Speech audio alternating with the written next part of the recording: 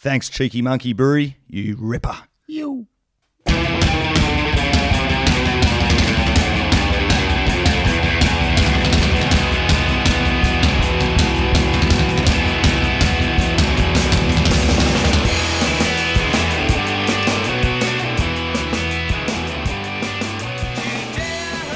G'day everyone, welcome to the Barrel Surf Podcast. Namu here with you for another episode of our little podcast from the Southwest. It's great to be here, and we've got T-Bone across from the table. How are you, mate?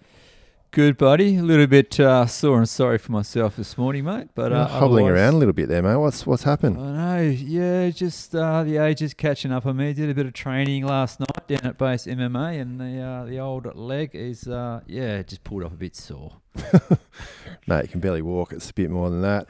A bit going on. We're missing our friend Ads Kennedy at the moment, but he's going to call in shortly to have a bit of a chat about things. He may actually still be hungover from the chat that we had with James Katz-Caddo and Kelly Bremer last week. That was pretty mental one.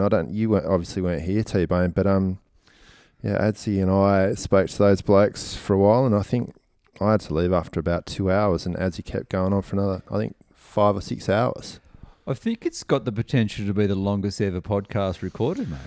Mate, it's going to be longer than North and South, that old mini-series back in the 80s. But it's going to be an absolute belter. I think we're going to put out an initial 2-hour episode as an intro to Katz and his mate Keely, and they've certainly got some stories, those boys. It's very entertaining, and I think it got looser and looser by I think they wrapped up just about midnight. I think it went for about 6 hours, and I know the Cheeky Monkey fridge got an absolute flogging. So yeah, thanks to Cheeky Monkey for lubricating that conversation and others that we have on the podcast. T-Bone, what the hell's been going on, mate? Well, mate, probably like most, I can speak for myself. I didn't really tune in for the qualifying rounds of the Jeep Surf Ranch Pro, mate. Kelly's Pool? Yeah, I wasn't really into it, to be honest with you. But I did tune in for the finals day. Yep. I could see, you could sort of predict what was going to happen. And, it was going to be one of the Brazilians. Either the Brazilian's going to be in the final, and so it was Toledo and Medina battling it. Let me ask you a question. Who was in your two for the fantasy in the top tier? Well, I made a big boo-boo, mate. Oh, For some reason, what have you done? Some of my selections didn't actually happen. So I think half of my fantasy team were locked in. The other half I didn't even make a selection. Oh, no. But I actually had Medina and Italo as my top two. Yep. Don't know what happened to Italo, but Phil Toledo, it was, I guess he was out for revenge to Gabby and brought home the bacon. Yeah, he certainly did. Let's look at the results from this year so far. We've had, obviously, John taking pipe, and then Hurt Newcastle, Italo, and then Gabby. And Gab. And then Felipe. And then Gabby, and then Felipe. Total domination. The Aussies don't even get a look in, do they? Come on, well, boys. Saying that, Namu, Morgs is... This is in the men's, obviously. Yeah, You're not talking about Morgs the is ladies. sitting in the top 5. The ladies are a little bit better, but it's Brazilian domination. So all Morgs has to do is get a 5th in Tahiti, and he should be in the top 5. It's going to be interesting to see how it all pans out. Because I tell you what, you've heard it here, you'll hear it here. First, if Mexico goes ahead, I'll eat my hat. It's not going to happen. I think it will, Namu. Looks like I'm eating a hat. Yeah, I think it will. It's. It made sense cancelling Brazil. Obviously, the population is huge, and I think it's the second nation. It's on the other side from Mexico, mate. I know, but I think Barra La Duca, I can't remember the name of where it's at. Barra de la Cruz is probably not as populated as some of those cities in Brazil. So whether they, I'm sure they'll implement some pretty strong COVID protocols during that event, Nami. But I think if any event, I think a lot of the pros will be frothing for that to happen. Yeah. But there's a bit of time to go. You know, it doesn't kick off till August the 10th. So for the Aussies, the Mexico comp. Yeah, for the Aussies over in the States. I mean, what do they do? Well, you go home, don't you? Yeah. 2 weeks in quarantine. Now, one thing that I've got to mention with the pool competition is a couple of things, obviously, but one thing which I found just incredibly frustrating is I tried to tune in, sort of get up relatively early, I don't know, 7:30, 8 o'clock in the morning, and no, not really, and have a look at it, but you could just never work out what was going on. No, never can. The leaderboard, who's going up, what do they need? Yeah, it was just really frustrating. I just can't work out how they could get that so wrong. I know, mate. I had no idea either. The Wessel? Yeah, like I said, I just tuned in on the finals day. Once I saw that Philippe and Gabby were in the final, that's when I tuned in, because I think they are the two best surfers in the pool by far. Yeah, I had Gabby and Philippe as my two. Luckily, I thought that no one else is going to come close, and that turned out to be the case. And also in the women's, I had Carissa and Joanne Defay as well. So I got the finalists in both men's and women's. So killing it, mate. Well, yeah, not really. Not even winning my own league, mate. So I think I'm 30th or something, which is fucking disappointing. But, that's the way it goes. I should make mention of the winner of the Jeep Surf Ranch Barrel Surf Podcast League competition, and it was somebody. Oh, jeez, haven't got it up now. No, we'll bring it up a bit later anyway. Because anyway, congratulations to you. There's some beer involved. No, we'll check that out. If you did actually took out the wave pool event, get in contact, and as usual, if you're within 10 kilometres of Namu's house, come and pick up some cheeky monkey beer. Or like in the last winter, if you have got a mate over here, come pick up your beers for you. Exactly. So I guess the message to everyone about the pool was that I don't know. I do think that there should almost be two streams, slightly like two. What is it?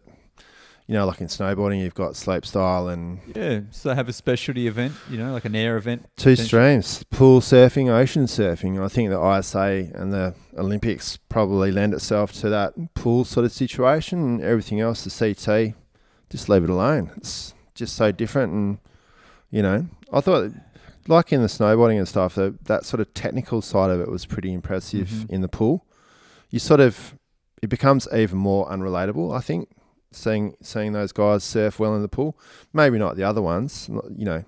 Heaps of people fucked up, but watching Gabby and Felipe in the pool, you sort of go, "Wow, that's just different surfing altogether." They're just so technically perfect. I mean, it's pretty amazing just to have wave pools to even just train and practice. Yeah, exactly. I know when we had Claire Bevo on, and we will have her chatting on this podcast later, but she mentioned, to improve your air game, to have access to pools, if you could wind back the clock, you'd be trying to spend a bit of time in those pools to hone in your air game.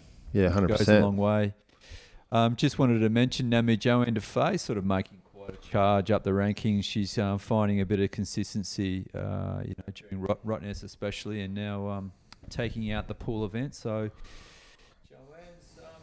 making a good nudge at it. With only a few more events to go till we go into the finals, mate, she's ripping. Can she win? I think she could potentially win. She's got a really strong backhand and forehand attack. So obviously Trestles, she makes the top 5 finals. Trestles, I think it's down her alley, but she's got some pretty stiff competition, So So at this stage we've got Carissa, Joanne Defay, Sally, Tatiana, and Steph in the top 5. So any of those girls could win it, really. You still think that Carissa Moore only has to surf one heat from the first position. I can't see her losing it. No, well, as you know, Namu, Carissa has already clinched her spot in the World Title Showdown, so she's that far ahead. She's already got it. She's already locked in the World Title Showdown. Yeah, and she's so far ahead, she'll be in the first position, you'd think. If you're a betting man, she's a good pick for sure. And I guess, just in sixth position, you got Caroline Marks and Tyler in 7. So I actually find the women's is going to be quite exciting because it is quite close between 1 and 7, or 1 and 8 actually. So Yep. Caroline and Tyler, it'd be interesting after Chopes how the ratings look. So I'm predicting Caroline and Taddy to make a bit of a charge. So we'll soon see. Yeah, and then in the men's, we've got obviously Gabby is pretty much locked in at number 1. He's locked in. Italy, Felipe in 3rd, Morgs and Griff Colapinto. So Griffin, if it stays as is, Griff could make a charge up that last day because it's his home break, obviously. And the other one that's going to be really interesting is Flippy Toledo. He lives at Trestles now, or just around. And obviously he's one of the best out there. He could easily, I think he'd be the only one. Maybe Griff and Philippe. I think Italo is not going to be the winner this year. And Morgs, who knows what Morgs can do? Just get the biggest weights and go 12 o'clock. Exactly. Now, mate, I want to put this on the record. Griffin Colapinto is my roughie to win the world title this year. Well, you said that last year, mate. So Well, he's sitting at for fifth. this year, didn't you? Yeah, I did. He's sitting at 5th, going to Mexico. Forehand, right hand tubes. You know what he's capable of. Chopu, you've seen his performance at Pipe last winter. He can charge big left hand barrels, and then Yeah, absolutely. going home to Trestles.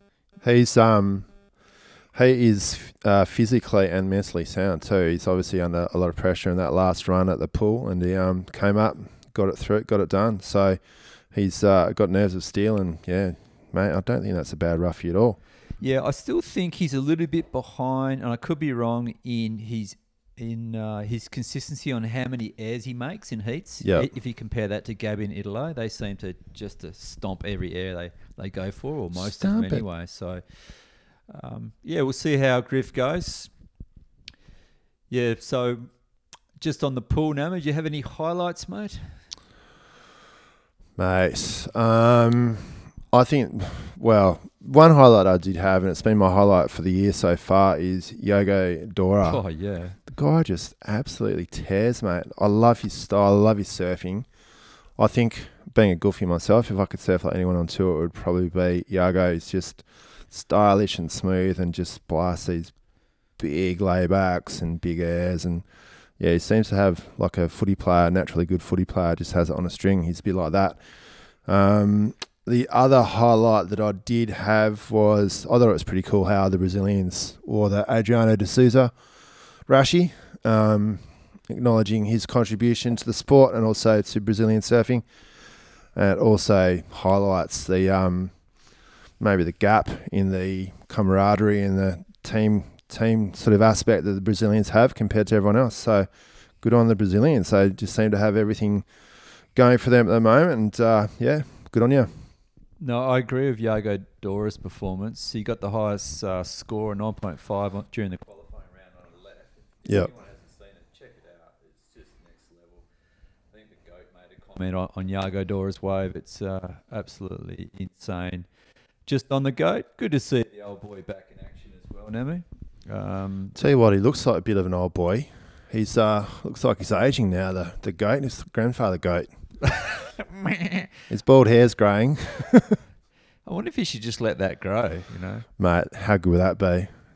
Just have a skullet. The GOAT's Goat 49 skullet. now, mate, so I mean, He's 50 shortly, sure. and he's surfing. I thought he was surfing pretty sharp. Oh, it's surfing amazing. So What about boards? Board design in the pool. interesting board. I didn't really get a good look of it, but he looked like he was riding I think it was a 5.6 quad round tail. Yeah. I love quads myself. It was great to see him ride one. So, as always, he's always sort of leading the progression with surfboard design, and he looks super sharp.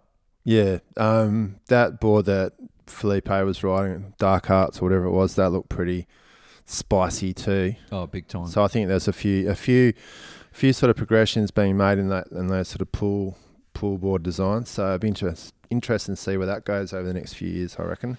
You know who else I thought looked really sharp? Didn't really get a great result, but Conor O'Leary on his backhand looked absolutely insane.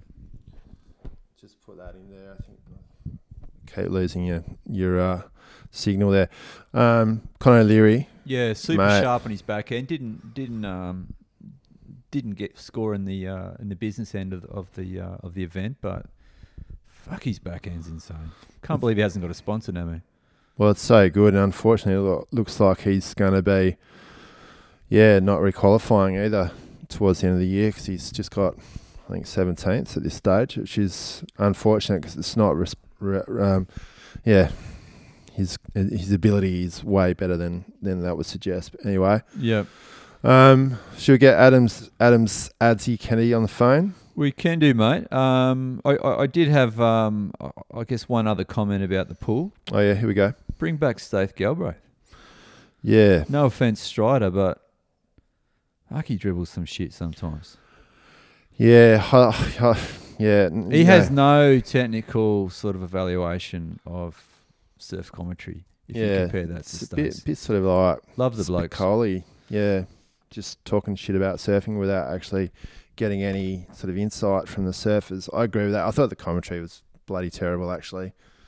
No, obviously discounting our mate Joey Turpel, No. but I just thought it was flat and uninteresting and a bit dull. Yep. No, I agree.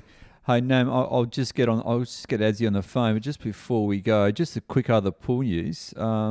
Wave pools are going crazy globally. Mate, they're akimbo. They're the go. That's what I mean. 2 streams. There's so many wave pools. You could have a Exactly. wave pool tour. They're talking about a $70 million Manchester wave pool plan's been recently submitted. What tech? Not sure what tech. Obviously, the Japan wave pool is just about to be commissioned. South Korea wave park. Brazil's got one. And Switzerland. Munich's getting an endless surf wave pool near the airport. It's going ham, isn't it? And the Surf Lakes is going up in a few different places as well. The Mad Max plunger. And I guess that's probably the closest thing to the actual ocean, the Mad Max plunger. So hopefully we'll see a few of those. And if you are listening, Oh, fine. Am I? here we go. If you are listening, Perth wave pool people, get it going. Love to see one in Perth, because hopefully all the Perth people could stay up there. T-Bone. Ads Kennedy, we're recording, mate. So you're live. Welcome, mate. Excellent. How are you? I'm very good, thank you. How are you, boys? Not too bad, buddy. Now, Adsy, where are you, mate? What are you up to? Mate, I would love to be in the studio with you guys, but I have just had my HX 1976 Sandman panel van painted after 6 long years of rust repairs and so on and so forth. Yep. Gone. We're having all sorts of technical issues here. In a workshop in Bustleton, actually, and had to make the most of the day because, you don't get the opportunity to go in and work on it very often. I know you've been waiting to get in there for a while, so you're excused for not being in the studio. But It is. T-Bone and I were just talking about the marathon session that we had, you had specifically with James Caddo, and Kelly Bremner on Friday. Now, yes, we will be releasing the first episode of that 8-part series. That's the PG. The first 2 hours is PG, and then as the night goes on, it slowly increases in parental warnings. Basically, Then we'll have the OnlyFans version. Pretty much. Down the track. It was a pretty awesome night. James Caddo's got some unbelievable stories, and he's a colourful character. So it was good to catch up with him and Kilo for sure. And yes, funnily enough, I'd lined up that podcast, and the day before was really big clean Thursday. swell. Yeah, big Thursday. Did you guys get in the water? Oh, no, T-Bone didn't. He was in Perth, unfortunately, working. I got in the water, I had a swim down in Quinnipiac because I didn't want to go anywhere near the surf. It was body surfing. My leg weight wasn't big enough that day, unfortunately, and I had a little tweak of my heart muscle, so I couldn't get out there. Fair enough. Well, mate, it was a huge day. Who knows how big it is? 15 foot plus, and sunny and offshore, one of those winter swells. And obviously I'm still on the injury list, but I did try to live vicariously through others and went out for a bit of a wander around to see what was going on at some of the breaks. Down at our local main break was it was really big. There was actually nobody out. Shout out to Franz Knapp, old Franzi. He local rock breaker. He had just come in. I spoke to him on the grass. He had a solo session out there. He said he got one good one, but it was really big and lots of big closeouts. And then he paddled for one, turned around, missed it, and had that dreadful feeling that we all know too well of turning around to see a monster bearing down on him. He was way at the back in what, everyone knows is quite a deep water break. And the one that he jumped off, and it just absolutely steamrolled him and pinned him to the bottom way out the back of the main break, which is probably in about 8 metres of water. So no way. Shout out to Franzi for having a crack. And then as he basically tagged out with Jake Paddo, who was heading out for his hour-long lunch break. And I wanted to stay there and watch Jake, but it took him so long to get out, I decided to head down to the famed North Point instead, figuring there was going to be more action with more surfers in the water. But, mate, apparently Brett Herring, a bit of a misto. I saw the photo. You saw the photo? Yeah. Yeah, mate. Apparently he paddled out just after Jake on a 10-foot board. And, mate, it's behind Richie Myers spreading the ashes in the tube photo, which is also coming up in a future podcast. Mate, it's probably the best photo I've ever seen of Yale's Main. It is huge. It's like 15 foot and it's tubing, and he's sort of just in the pocket of this monster wave. It's an amazing photo. So, pretty exciting day down there. I know a lot of people did surf because it was just a lot of closeouts, really, but obviously he managed to pick one out. And, mate, then I headed down the coast and settled in and really watched some quality tube riding down there at North Point. And it was a little bit inco. Apparently it was just full-on wash-throughs all morning, like people getting literally washed back to the boat ramp. So it was a really heavy swell with a lot of waves. But my highlight of the day was seeing a young fella from Dunsborough. I didn't know who he was, but I hit him up on the rocks on the way back in. Got an absolutely smoking tube, big double section tube where I didn't think he was coming out at least twice, and he popped out with a spit. And as I said, I was living vicariously through others, so I was hooting and clapping. It was quite a special barrel. So, mate, it was a young guy called Mason Gibbs from Dunsborough. Shout out to Mason. Gibbo. Seemed like a good young, Gibbo. Seemed like a good young lad and was pretty happy. He'd been out there for a really long time trying to get that one, and that was his one he came in on. He was on a DMD shape, a local Dunsborough shaper, Dave Mannion. Yeah, old Mano was shaping young Gibbo aboard, and they were teaming up for a deadly double section 8-foot pit. So that made my day. I was pretty happy. And then another fella came in straight after. I don't know his name, but I seen him around at the time. He's got a thumping, thick red mullet with a really boisterous red beard. And he's just a red-dogged Ranger madman. And I seen him just pack a closeout just fully. It was never going to be makeable. In all his glory. In all his red glory. And he came in red-headed mad dog packing a closeout cone. I know, and he came in, and it was just after the other guy, so it was just that classic tale of one guy's just coming in totally euphoric, and then old Redbeard came in, reckons it wasn't even his board, just he'd been getting smoked, and then snapped someone else's board, and that was it for the day. Off to the Shapers, then also Red Dog. One more mysterious enigma who's always out at Northeast, who's just a big dotty. He's just he's very unknown. He's an older local guy, and he just always emerges from the bushes with a wet, sandy wetsuit without much fanfare. And he doesn't say a lot, old Big Dotty, and he paddled out and just got a double barrel first wave. And I thought that was pretty special. Speaking through, living through other people's photos, mate, a little special mention to Wisey. He posted a couple of waves from a certain bomby break just north of us. Looked absolutely insane. Did you see the photos of that one? Yeah, a whole bunch of them. Oh, I saw him dropping in, and then I saw some photos of some other young Dunsborough guys just copping a set on the head as well. At Yahoo Surfboards posted that was pretty good. So 4 it was foot a pretty Hawaiian. special day, and then on the way back to the to the car park, walking across the boat ramp beach, I bumped into Keely Bremner and James Caddo, who were just heading out. Yeah, No, that was the day this before. is the day Oh, before day the before. podcast. Oh, sorry. Yeah. So they give us a breakdown of what they got up to. But funnily enough, Just a 3-hour breakdown. Just a quick, that was only 1 hour of their 6. But those guys were amongst it. And that leads me to a Clive Palmer nomination. If I can jump to that quickly, is that all right? Mate, that's fine. Straight to the Clive. Okay. Mate, I was there talking to the boys on the beach and their missus, and I had a kid and they had a kid, and mate, right there on the beach at the boat ramp in Quaremup, I see a full broken glass stubby just right where the kids are playing, right in the middle of the beach, and I'm just like, who would do such a thing?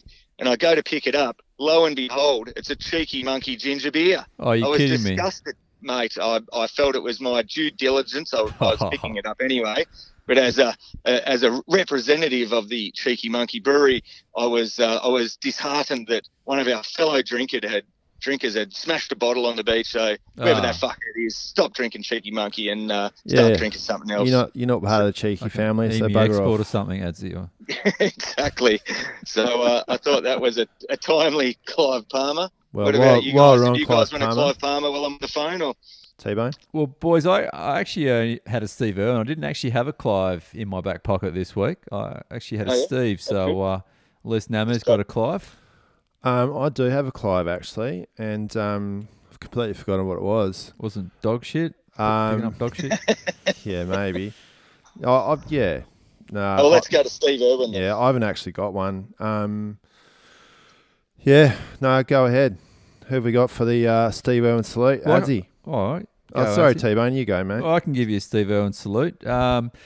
Sunday night, I went down to Caves House Hotel. Yelling Up Border Riders organised this initiative, and they brought along Dr. John Cohen. He's a surfing doctor. He specialises in emergency medicine.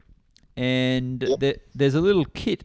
He talked about a first aid kit that's specifically designed for surfers, in the very unlikely event that you come across a shark attack. So he gave us a bit of a demo and talked about some of the key things you need to do, which is basically stop the bleeding and apply a tourniquet. And I thought it was a really good refresher personally, just to know how to act and what's key to do, because as he said, when a shark bites your leg or your arm, potentially you've got minutes. So it's so key to really stop that bleeding and apply a tourniquet. So this little shark bite bag, if anyone's interested, www.calmas, so that's calmas.com.au. Calmas. Sorry, Calmas. Yes, thanks, Clam. Amy.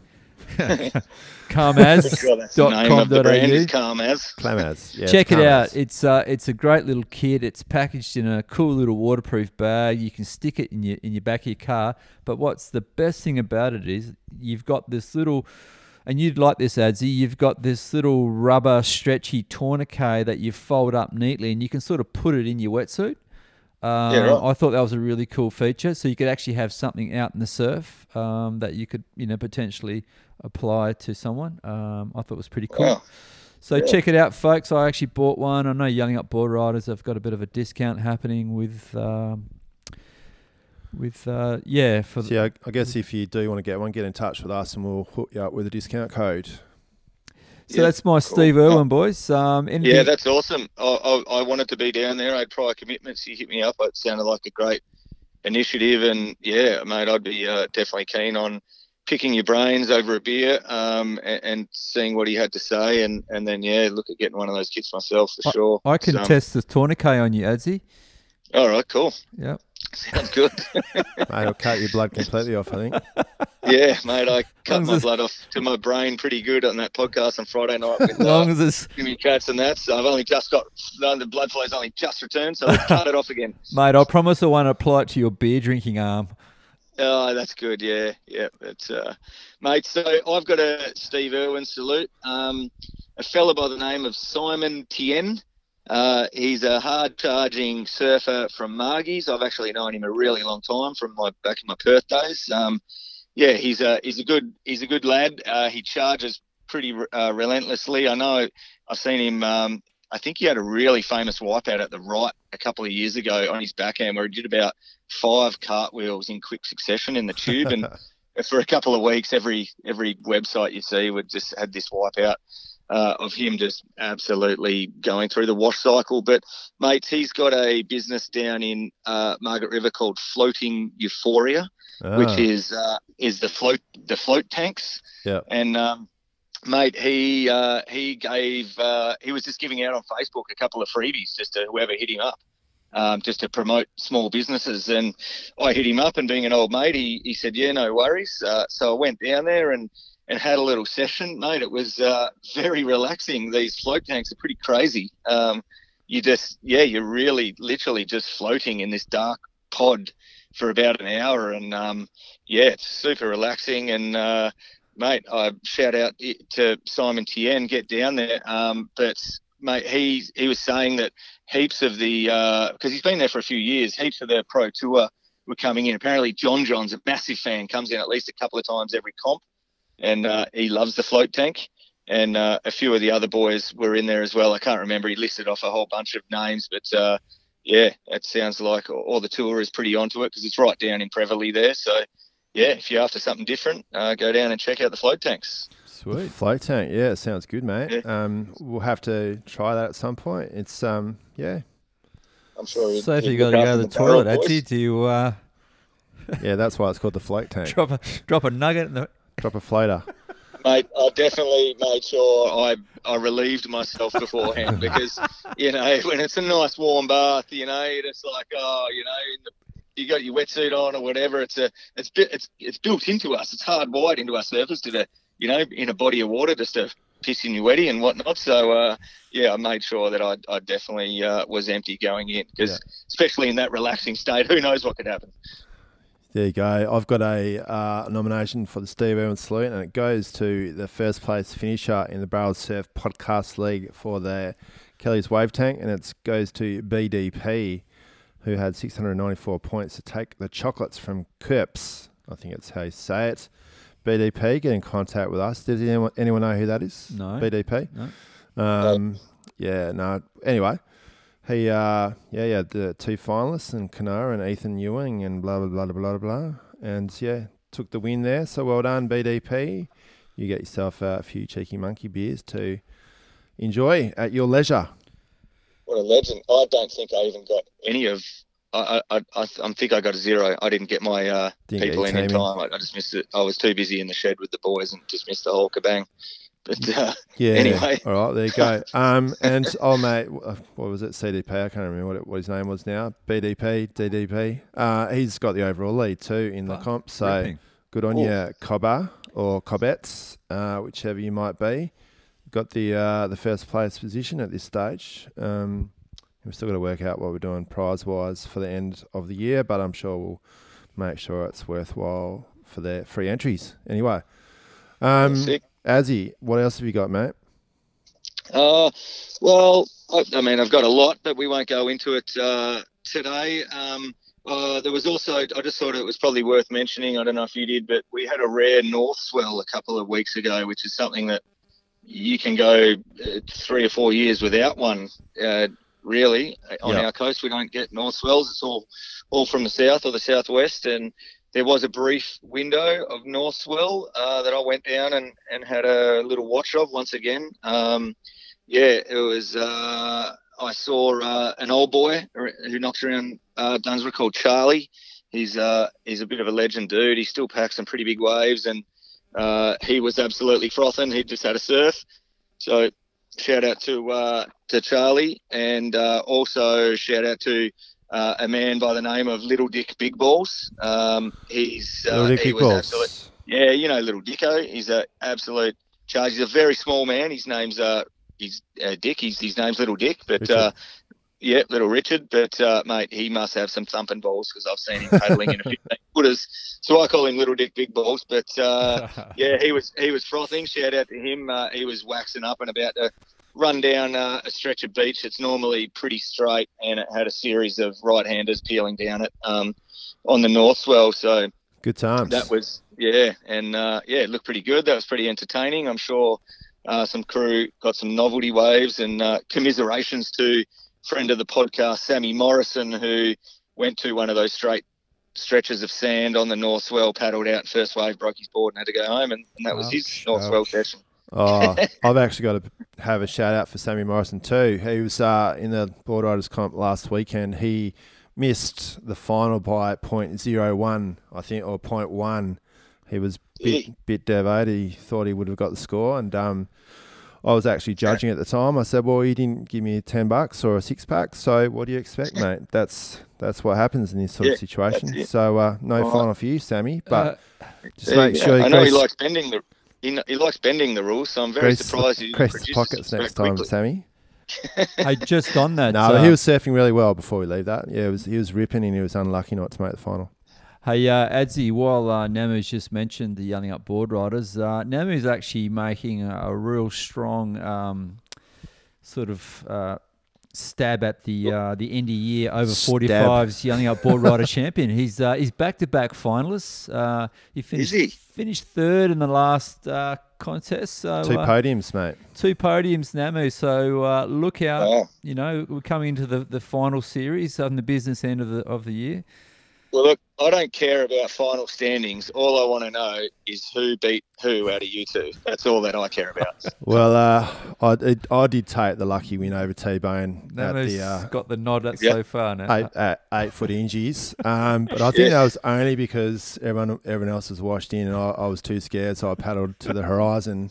Everybody else was trying to get waves. I was just trying to survive. I got two 1-point rides, so yeah. But I think everyone that would have seen us surf knows that T-Bone's a better surfer than me, so there's no arguments there. But yeah, got a lucky third place. That's what happens in the heat that counts, mate. So That's right, mate. Only as good as the last result. You're wanting us to argue about this, aren't you? I can just hear it. Yeah, I totally want you guys to get really heated. I'm going to keep pushing and prodding, and hopefully it comes down to the wire, and we can just have some sort of fiesta at the end. We'll wait until the end of the year rankings, mate. I think I'm second at the moment, so not sure where T-Bone is. He's nowhere, but he'll start training, mate. A little bit. He'll be training.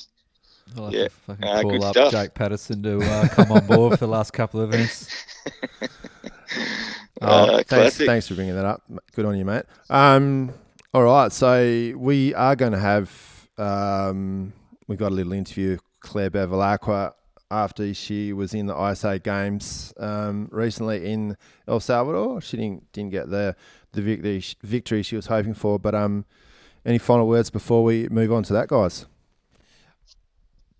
I'm all good, mate. Just a quick one, Namu. Bronte Macaulay obviously skipped the surf ranch and made her way up north. If anyone hasn't seen her Instagram, check it out. She's rode this barrel, which is unbelievable.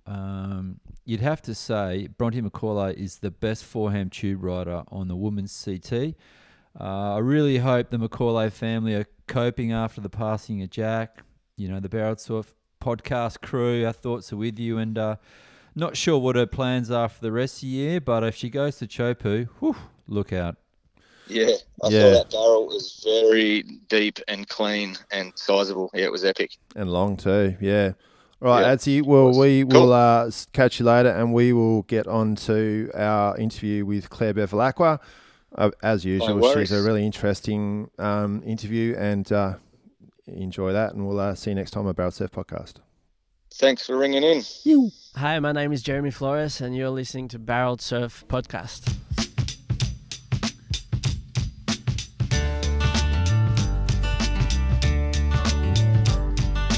Early in the morning, rising to the street, light me up that cigarette.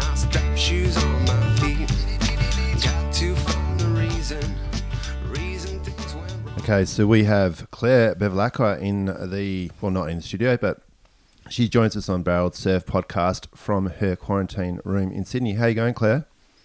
Yeah, I'm okay, considering I'm in jail. How long have you been in jail now? Has it been a week or so?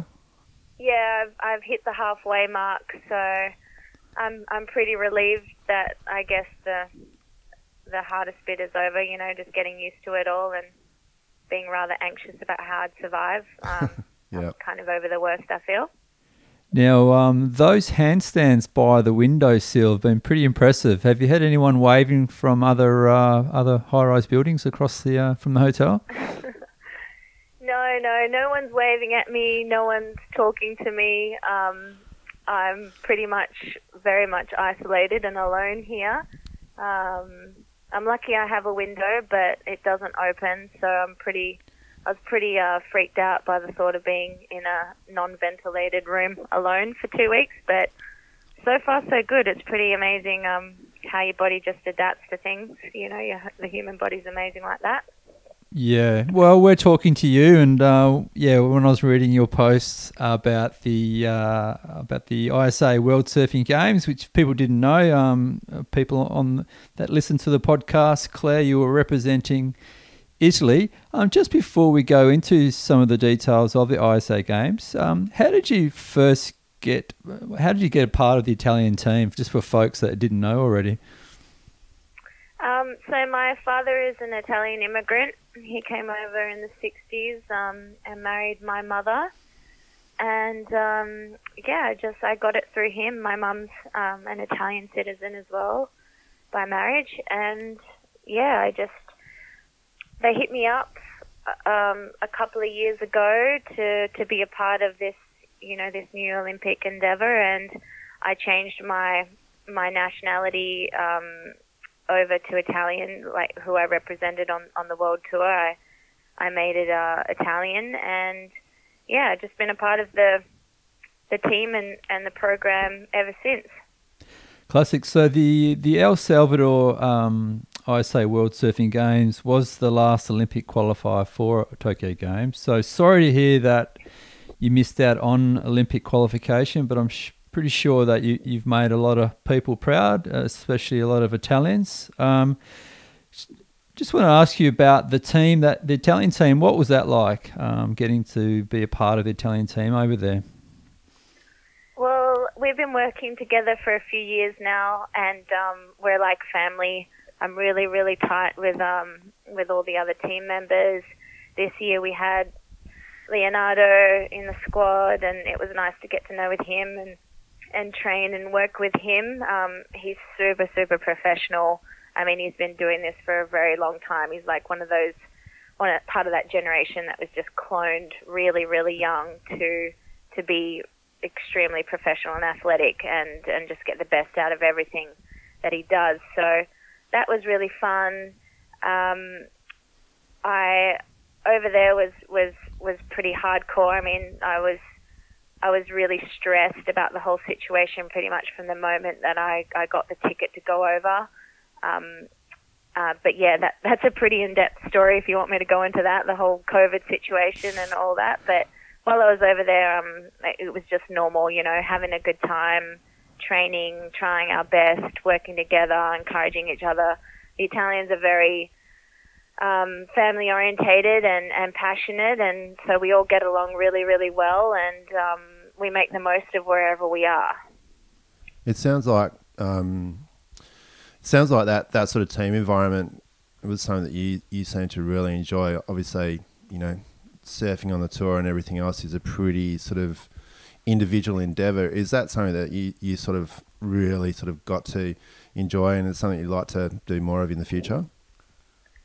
Yeah, the team thing is super different for me. I mean, surfing is a really selfish solo sport, and I've always done the tour on my own, and I've never really had any coaching. I never had coaches on tour, and it was very much a very lonesome career for me. Besides, the friendships and stuff that I made along the way, I was on my own. I was my own team, and so to be a part of all this and something greater than myself has given my surfing career more more meaning and given me a reason to continue over the last few years to try and make the Olympics. It was one of the best, opportunities that I've ever had, and unfortunately there was only, at the end of the day, there was only 20 positions. And that's pretty hard odds. I felt like it was totally obtainable for me, but it wasn't meant to be this time. I definitely want to give it another go. It's actually going to come up again in a couple of years, maybe another year or so. We have the qualifications again for the next one, so I may get involved in that still, just depending on where I'm at in my life. And it's a good environment. It's it's very encouraging. It's very fun, but at the end of the day, it's also pretty difficult to adapt to that whole moving as one unit as well, when you're so used to just doing your own thing. And I had a coach there that I didn't necessarily work as well with that I possibly could have. It's just, and I'm an old dog with my old tricks. I enjoy getting coached and guided, but I also am old enough to know what works for me and what doesn't, and so that kind of environment can be a little bit hard at times. But my team members make it all better for me. We have each other's back, and those guys are the ones, that I'm spending the most time with, and that are, making the whole journey fun, because my team is really, really fun, and at the end of the day, you just want to be, happy where you are and happy with the people that are around you. Yeah, that's good to hear. We've bumped into you in the surf along the coast here a few times in the last sort of little while, and you've certainly been blowing up. In terms of the Italian team or otherwise, do you sort of see an opportunity for you to, I don't know, perhaps become a mentor to the younger surfers coming through, or a coach, or some sort of, impart the wisdom that you've sort of gained over the years as a professional surfer onto the younger generation? Yeah, I mean, I definitely take pride in my position to be able to influence other people, especially the youth. I've made a lot of mistakes over my career, and I love to help people avoid those and get through all the trials that you have being a young athlete and being on the road alone. I've got a lot to share and a lot of advice to give. So I definitely see a future in that for me, especially with the Italians, and being, bilingual and things like that is super handy. I'm kind of just taking it day by day. I have my own personal goals, and I'd like to be able to start a family and do all those other things that normal people do, which the lifestyle on tour kind of stops you from doing, especially a woman. So I'm just taking it day by day. I have a lot of opportunities for the future, I know, because I work hard, and I'm passionate and dedicated to whatever I do, and I give everything 100% that I'm want to do. So I coaching is definitely on the cards for me, possibly. But yeah, for now I'm kind of just I'm going to probably just take a step back from it all, because as I said, I had severe anxiety pretty much from the moment that not severe because that's a bit dramatic, but I had a lot of anxiety from the moment that I knew I was leaving the country. All my teammates had already had COVID. Everyone there, had it before, or, there was a lot of people in the contest that had positive PCR tests and had to spend the whole event in hotel quarantine. All my team was super casual about it because they were either vaccinated or already had it. So, and I was a little bubble girl Australian that had no vaccine and no exposure and all those things. So I felt pretty out of shape from the moment that I left the country, and that definitely weighed heavy on my heart and my performance.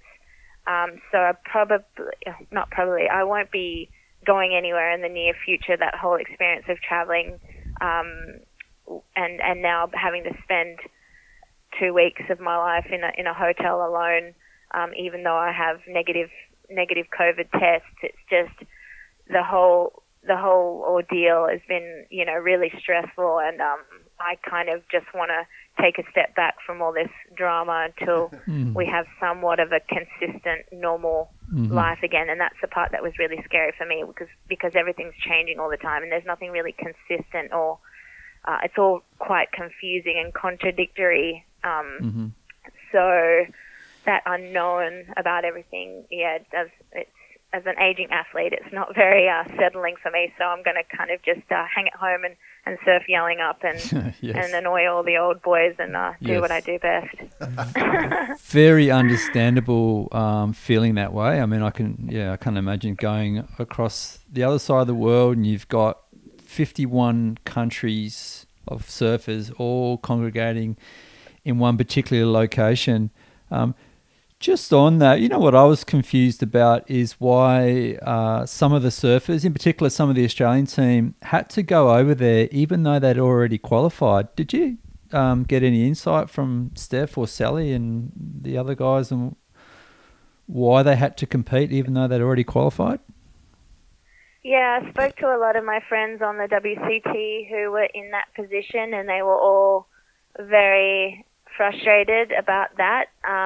The reason that they had to do that was basically to show loyalty to the ISA. I mean, the ISA and the WSL have been battling for positions and control of qualification since the moment the Olympics made the cut.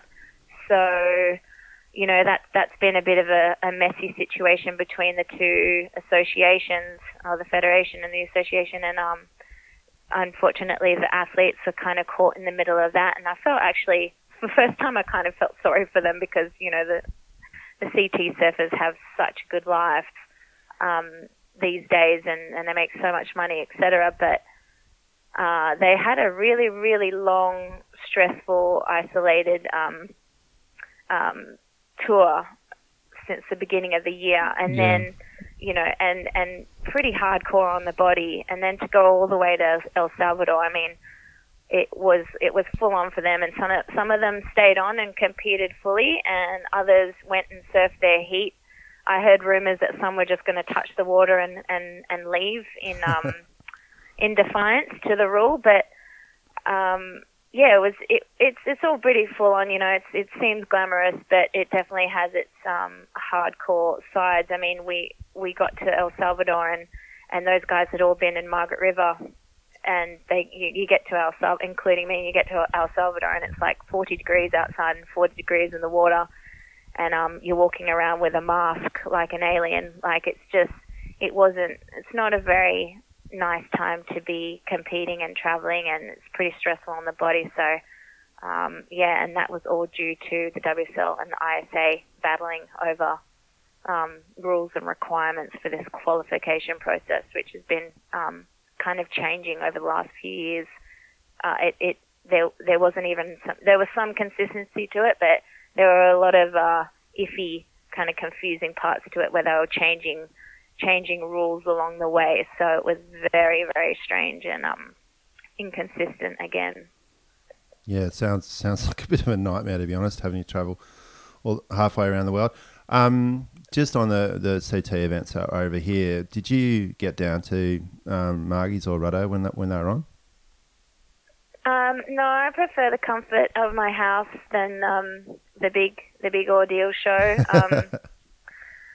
I find Margaret River really, really horrible to watch from the beach. Yeah. It's too far out. Competing there is the same. It's such a full-on event. And, you know, that time of the year, the conditions are always really harsh as well. So I stayed at home and in my room, and I watched the live webcast, which is always so nice to watch.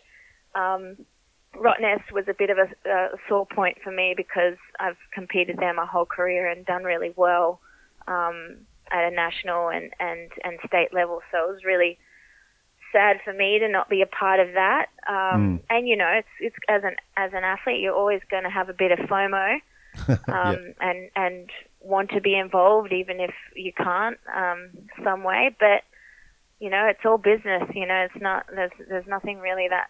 What I have to keep reminding myself is it's not personal. It's all business. It's money. It's a show. So you know, whether you're part of it or you're not, it's just it is what it is. So I just, watch the athletes. I watch the surfing. I'm always entertained by the performances and the drama of it all. So, that part to me is always going to be really, really entertaining. Yeah, nice. It does sound like Roto was a pretty sort of strange event for everyone involved. So obviously you've got friends that are still competing on the CT. Who do you sort of keep in close contact to? I guess who are your mates that are still competing? I'm really close with Sage. I took her under my wing when I first went on tour. When she first came on tour, she was like 16, 17, and she would travel with me. And she was a baby, so I looked after her and took her around the world with me. So I'm still really close with her, and she updates me on all the goss and all the happenings, and I find that very, very entertaining and keeps me in the loop. But I'm friends with everyone. I've been competing against Steph since the Pro Junior years, where we had the Pro Junior tour, and we were able to make money as young adults, traveling around Australia competing on that series.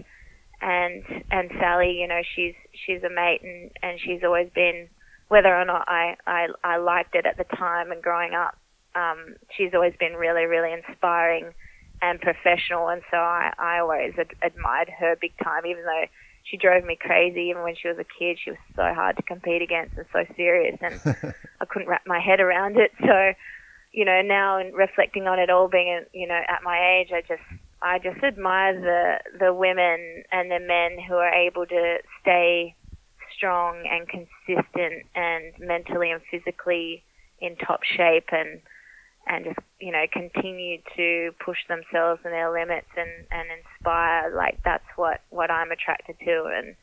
And also at the end of the day, the people who keep it real and can still be humble and accessible to communicate with, it's like, you just, at the end of the day, like, they're just surfers, they're not getting the Nobel Peace Prize and curing cancer. Right. And, they're just surfers. They're incredible and they're inspiring, but they're just people. So it's just all relatable, and you use it to put in your own way and grow in your own way, and get inspired by. Yeah, well said.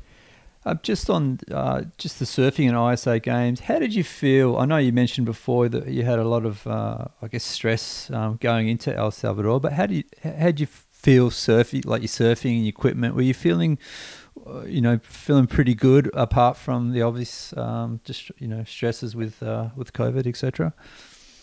Yeah, it's crazy. As you get older, like if you're in good shape like I am, you still seem to be able to improve in certain ways, and this year and over the last year of not competing, not traveling, I was really able to step up my surfing in certain ways. I was able to practice my tube riding all the time, and then my combos, and I was filming heaps, so I was getting a lot of video analysis and learning how to grab on my airs, and I was feeling really, really good leading into it, and especially seeing the girls in the finals. I mean, Sally, I felt, was always just a step ahead of everyone.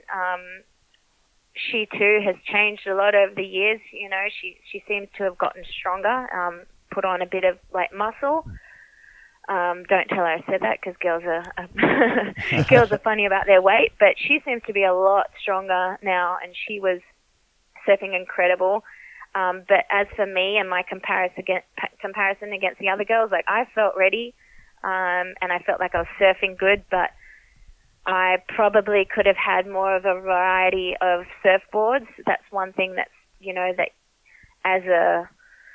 as someone who's not really involved as much as I used to be, I could have rocked up to the contest with 10 boards, and it probably would have suited me better, because I really didn't have any idea what I was getting myself into, and the conditions there were really, really tricky and unlike anywhere I'd really ever surfed. So I needed more equipment over there. I felt like I didn't have enough boards to choose from.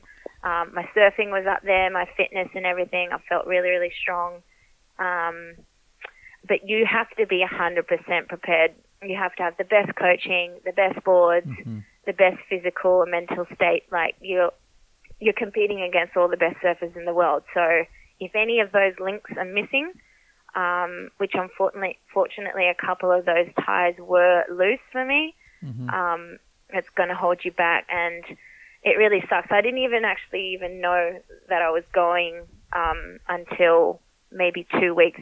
I got my tickets like maybe a week before I left. Jeez. So I didn't really have much, I didn't really have much time to think about it or prepare, which is probably a good thing in a way, because I might have put me off going, but I wasn't prepared in all the other ways that you need to compete at that level. Like even if I was to compete at a CT level, I'd be surfing, I feel, in moments as good as anybody, but I don't have the access to the equipment and the coaching and all the other things that the girls at the top end do, because I live a normal life. I have a normal job, and my life, doesn't just revolve around surfing, and to be at that level, Olympics and competing at that level, it's just got to be eat, sleep, shit, and be absorbed by that whole world, which is just not my reality anymore. I've outgrown it. Yeah. Hey, just on the actual location of the event, the waves, or was it just at one location, or was it at a couple of different beaches? And what were the waves like? We had 2 contest sites that were located about 500 meters from each other. One was a really Margaret River far out kind of setup, so it was really far out to sea. It was a point break, and it was a right, and it was very, very long and sectiony, and very, very fat and burgery in some sections. Looked like a burger, that's for sure. And also there was a fair amount of swell most of the time, so I was getting thrown around a lot. I made a highlight reel of actually just eating shit the whole time. I was just getting smashed because there was just constant chop and burgery sections that I wasn't really used to, and my weight wasn't, exactly perfected for, because I'm one of the smaller, lighter athletes. That wave was quite similar to Engine Up in a way, but still just really long and just a lot of water moving the whole time, which I found quite difficult. And then the other wave was this really, really punchy A-frame that also, was just really, really powerful A-frame close to shore. Both are rock breaks. They break over these large cobblestones. So the waves were, like, in comparison to what I've competed on the WQS, like, the waves were pretty good. I mean, it wasn't barreling perfection, but the waves are pretty good, and that's why I felt pretty confident competing in that. But again, I just didn't have the time to train and dial my equipment. I could have had a couple of different boards just designed especially for those conditions, just to carry me and my weight. That probably would have given me an advantage. But as I said, I had a week to prepare for the event because it was all up in the air, and I just didn't give myself every chance, unfortunately. Yeah, that's full on. I had a look at the ISA country ratings, and I see Italy placed overall 15th out of 51 countries. Now, I see there's a lot of different countries competing, countries like Iran and Ukraine and areas that you wouldn't think typically are surfing destinations. Did any countries, any surfers from any countries really impress you? Were you quite surprised by any of the level of surfing there? I mean, I've been doing the ISA for a few years, and I know that everybody recruits their athletes from all over the globe. Like, you have Germany, who has one of the best teams, and they're all from America and around the world. The Italians actually had a really, really good team this year, the best team that we've ever had. But we just had a bit of bad luck. We had 4 of us lose by 0.01s. Ouch. Or 0.1s. Know the feeling. The 4 of us all lost by by like, that kind of score. And so you're talking about everybody being really, really good. I mean, one of the girls that qualified, she's from Israel. She's really good, but everyone's good. Everyone has the opportunity. There's just a fair amount of luck involved, and then we're competing against the CT surfers for these spots as well, and they're already, ahead of most of us in terms of equipment and preparation and coaching and all that. So the 10 girls that qualified that weren't on the world tour, they were from mainly South America, Central America, and those surfers are all really passionate. Their country puts a lot of energy into them, and a lot of energy in the right ways, by boosting their confidence and morale, and just giving them access to all the best help. They're really passionate about it. Like the Peruvians, they've probably got some of the best sponsorship deals out of anyone, and that's Peru. Are they getting sponsors from outside of surfing, or is it? Yeah, everyone's good. The Russians, they've got a couple of good surfers in there, but again, like these places that are coming from not normal surfing spots, they're recruiting their athletes from around the world. I mean, 3 of the people in my team from Italy live in Costa Rica, so it just depends. It just comes down to like you're flying the flag for your blood and your family and your ancestors, but it does not necessarily mean that you're coming from those places. But the Central and South Americans seem to dominate for the most part. They have a lot of support behind them and a lot of encouragement, because these countries are poor and they're just so passionate about giving their people every chance and opportunity. So definitely could see how that helped those surfers and those athletes, where you get the other countries where they're a bit more spoiled and lazy, and they just don't really care, because they know at the end of the day that they're still going to get paid and still live in a great place and life is all good. But those third world country surfers, they've definitely got a lot more to prove, and it shows, and that's why the Brazilians are so good as well. Yeah, definitely.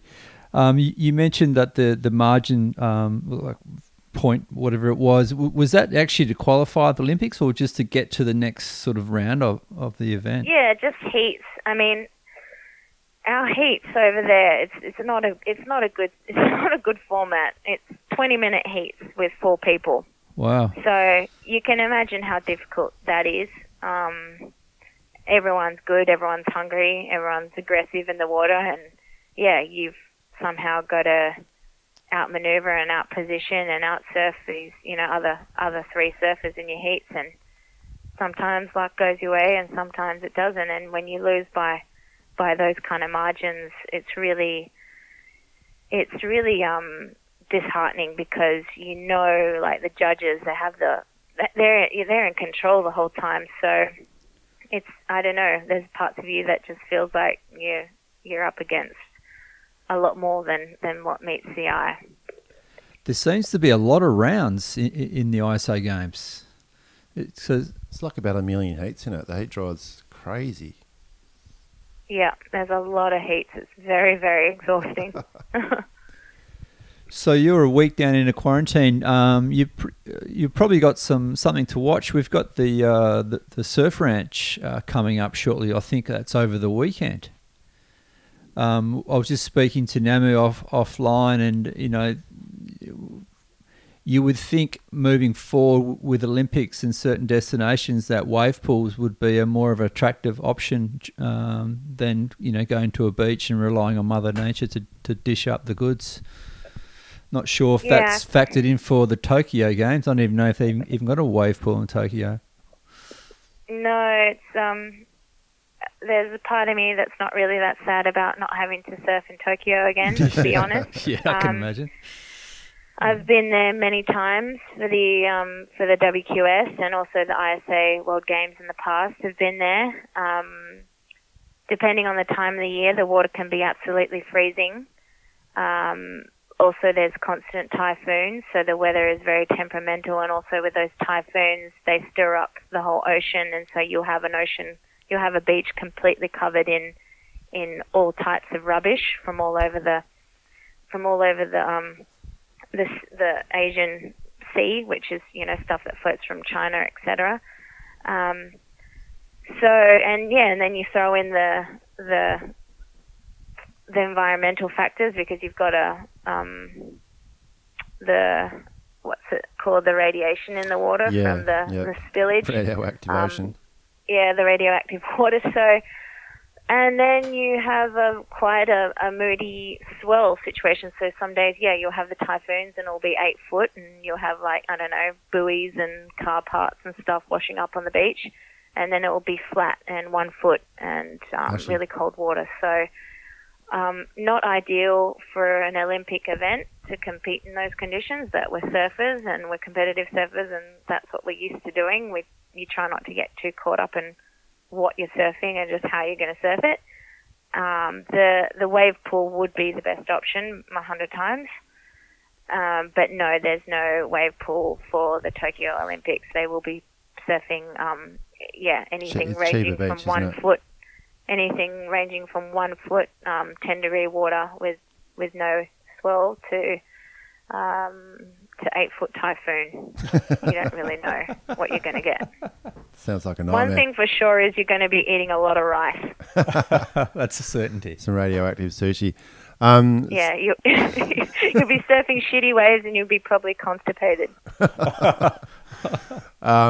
So once you're out of quarantine, Claire, what's the next 6 months look like for you? What are your sort of immediate plans? I just want to enjoy home and a little bit of normality that my beautiful home life provides me. I love my sheltered lifestyle down south, and It's pretty good. so I'll just be working on my house and enjoying my family and my amazing lifestyle at home, just working, surfing, and playing with my loved ones. So I'm all about the simple life these days. Thank you very much. Sounds like a pretty good 6 months to me. Just a warning: there's no sand on the North Shore if you're picking up what I'm putting down. So hopefully we can, get some sand pipes up there or something to make that a bit better. It's no good at the moment. No, it's all right. Are you talking about Dunsborough side? Yeah. No, I'm not too phased if Dunsborough's not breaking, mate. You can have that side. Just those little winter ones. I'll probably just surf 10 foot onshore, engine up, and the occasional grovel with Taj out at Huzzers, because he secretly really likes Huzzers too. We'll put that to him when we speak to him.